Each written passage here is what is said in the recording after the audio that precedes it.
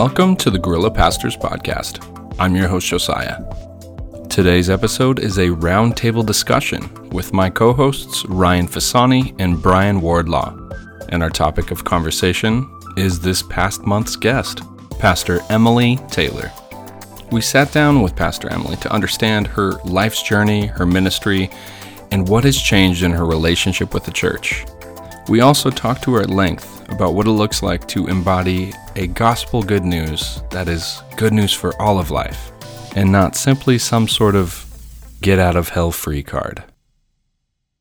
Part of our inspiration to talk with Pastor Emily about her life was a result of a quote we were discussing at length with one another. The quote in question was from author Jen Hatmaker from her book For the Love. Now, in previous episodes, we mentioned just a single line, but I would like to read it in its fullness so we can understand the context of what she is talking about. It isn't also true for a poor single Christian mom in Haiti. It isn't true.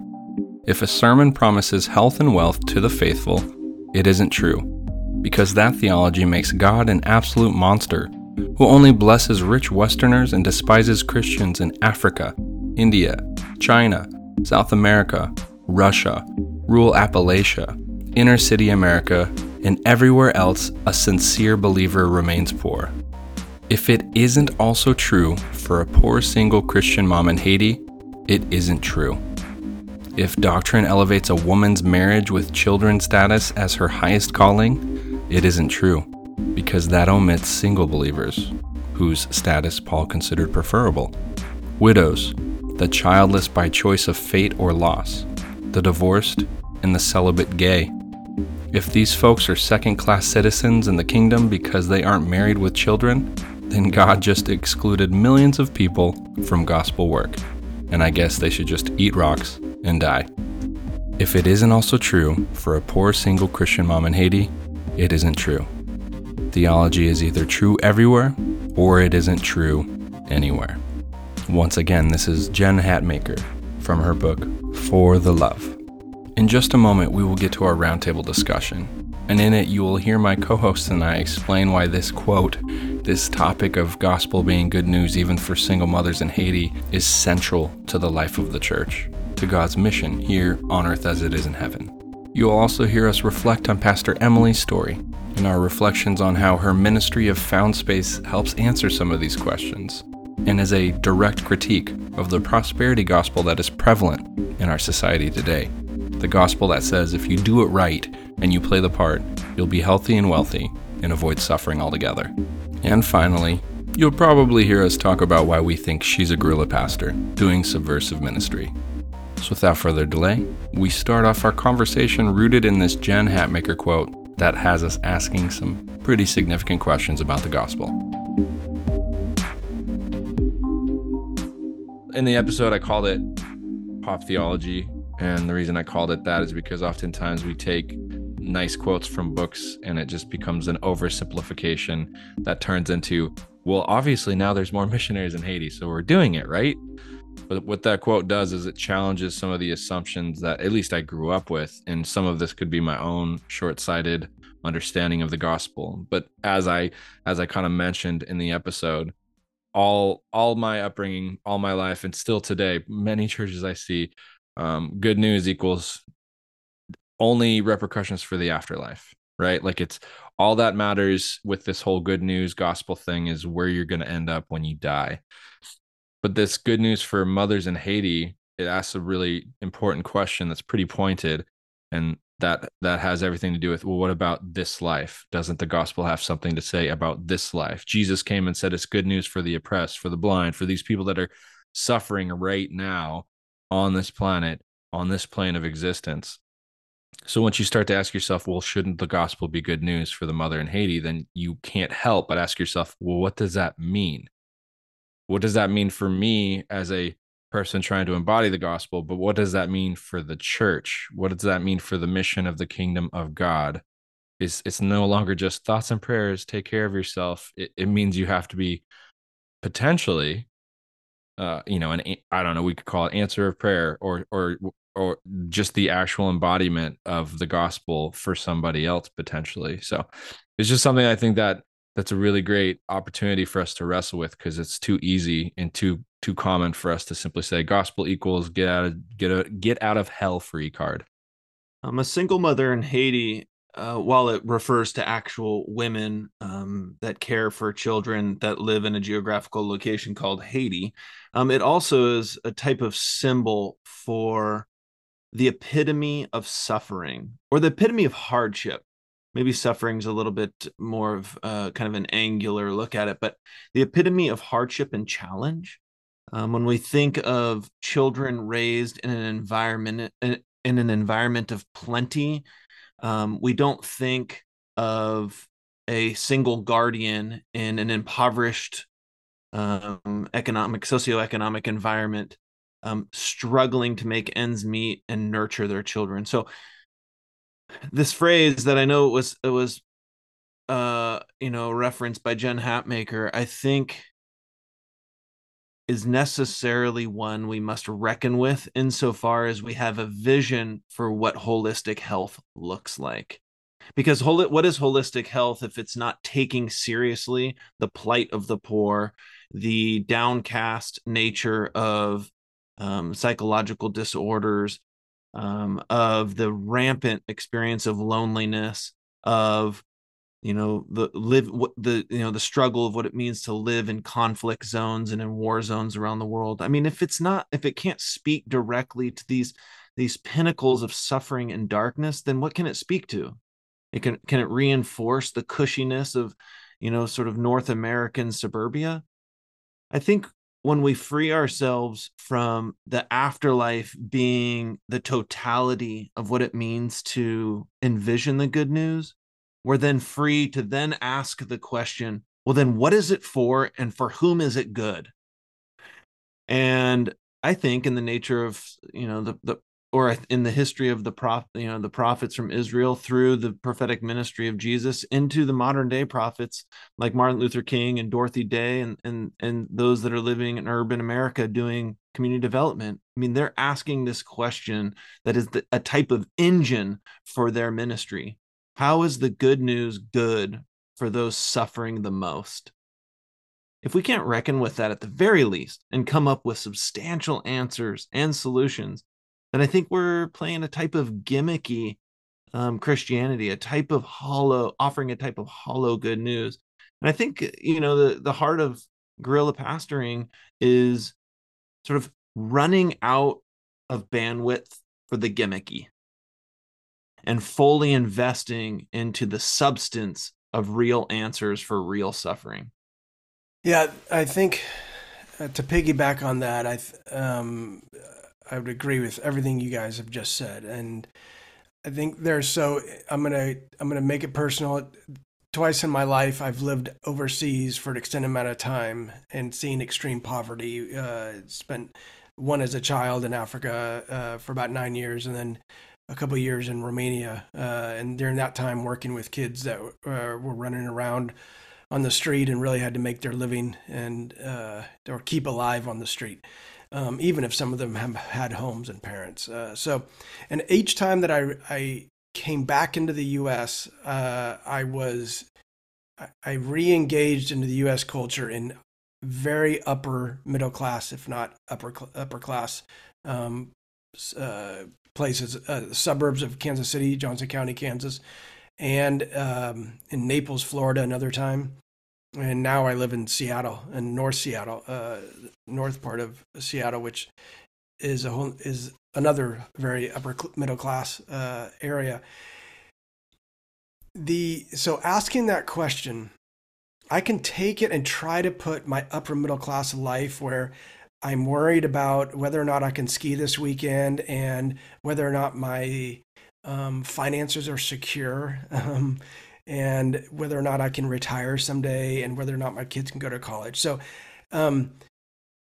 I can sit at that place and try to put myself in the shoes of the single mother in Haiti and try to understand gospel. But I think what happens is, as we do that, what it does is it allows us actually to sit at the same spot.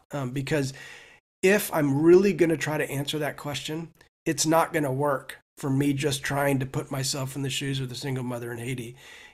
the only way that works is if asking that question makes me divorce from the securities that I'm holding on to that are all false, all false.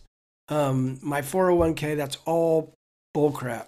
It does not give me any security, and so until I can divorce from that, then sit at the same seat with the single mother in Haiti, and then hit the big questions of life and the mystics and all that and the restoration of all things, then we find ourselves sitting at the same seat. And I think then that's when we can really engage the neighborhood. I don't know if it works. And I'm speaking,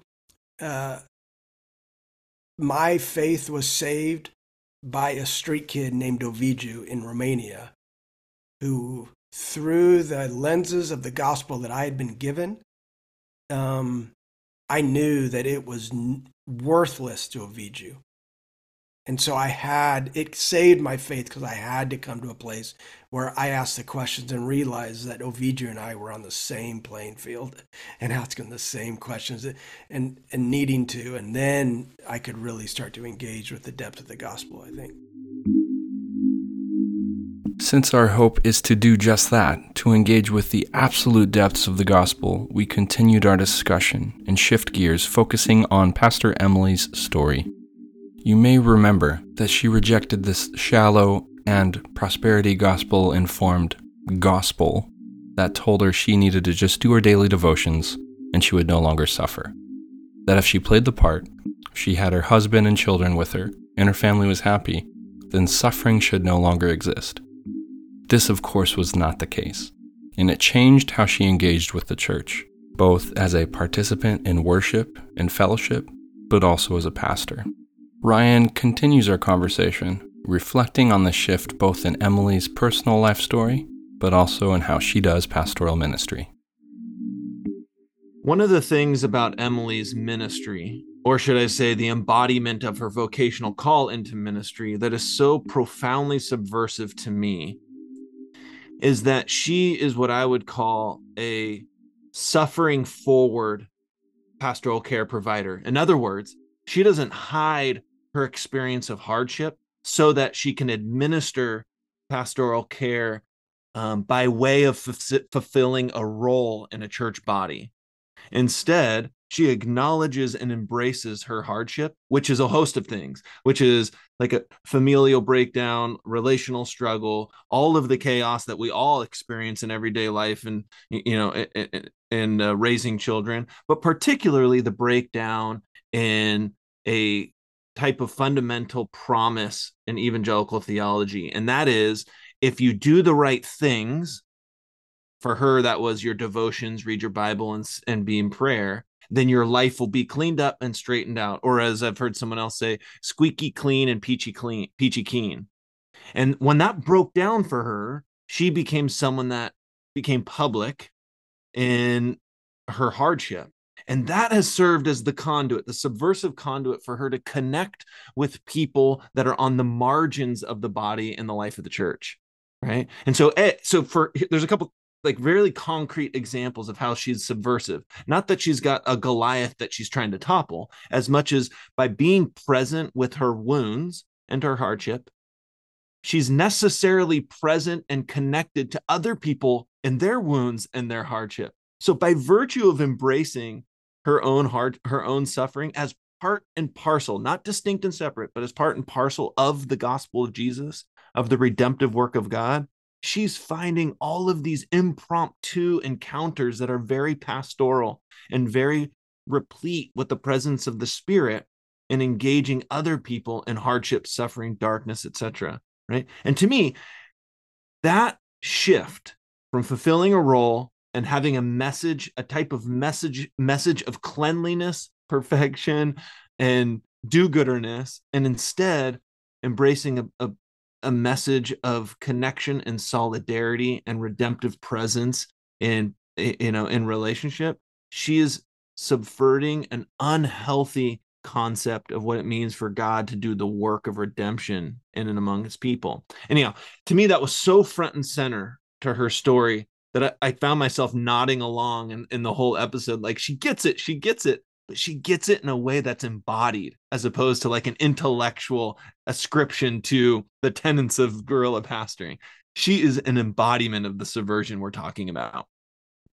She also named it early on in the interview, saying that if you look like you have it all together, no one that doesn't have it all together will ever come and talk to you about real life stuff, right? Whether you're a pastor, whether you're just a person, going to a church, whether you're just a human being in this, if you look like you have it all together, someone that deeply needs someone who can just be a part of what she calls the found space ministry, just like embodying gospel is good news for all of life by being simply like a listening ear, grieving along with somebody, lamenting with their suffering. They'll never be honest with you. They'll never even approach you and talk to you about stuff. So this is the connection for me to is the gospel good news for single mothers in Haiti. She's not trying to like signal a certain thing. She's simply being honest in a way that like Brian was saying earlier, you can sit down with that person. That person is actually willing to sit down with you, and you can bear one another's burdens with love at that point. You can actually be a real human person who's not putting on some sort of facade, which is some of that carryover to this misguided approach to what is the gospel look like? What does it look like to have it all together? What is the end goal of all of this stuff? But that was something that I thought was so interesting, because I don't know that she would say this. This is just my take. She has embodied the pastoral presence she needed, right? And probably didn't get when she was younger. And that's something that I find sort of interesting. I would say that's kind of part of my own journey as well. Maybe you guys would say the same thing. Like, there was pieces of what the church couldn't offer, couldn't deal with, couldn't like reconcile, that in your brain was the breakdown. And then in some way your ministry might reflect like, well, we need to do this, so I need to have it as part of what I do as a minister. So she can now simply sit there and, without holding some unhealthy expectation on another person of, well, did you do your devotionals today? Because then your life will be okay. But she's just simply actually sitting there having real conversations with folks, lamenting along with them, grieving along with them, embodying gospel, which I think is awesome. I think the beauty of what I saw and heard during her interview was the spirit of reconciliation, the true healing gospel, the good of the gospel that has happened in her through her trial.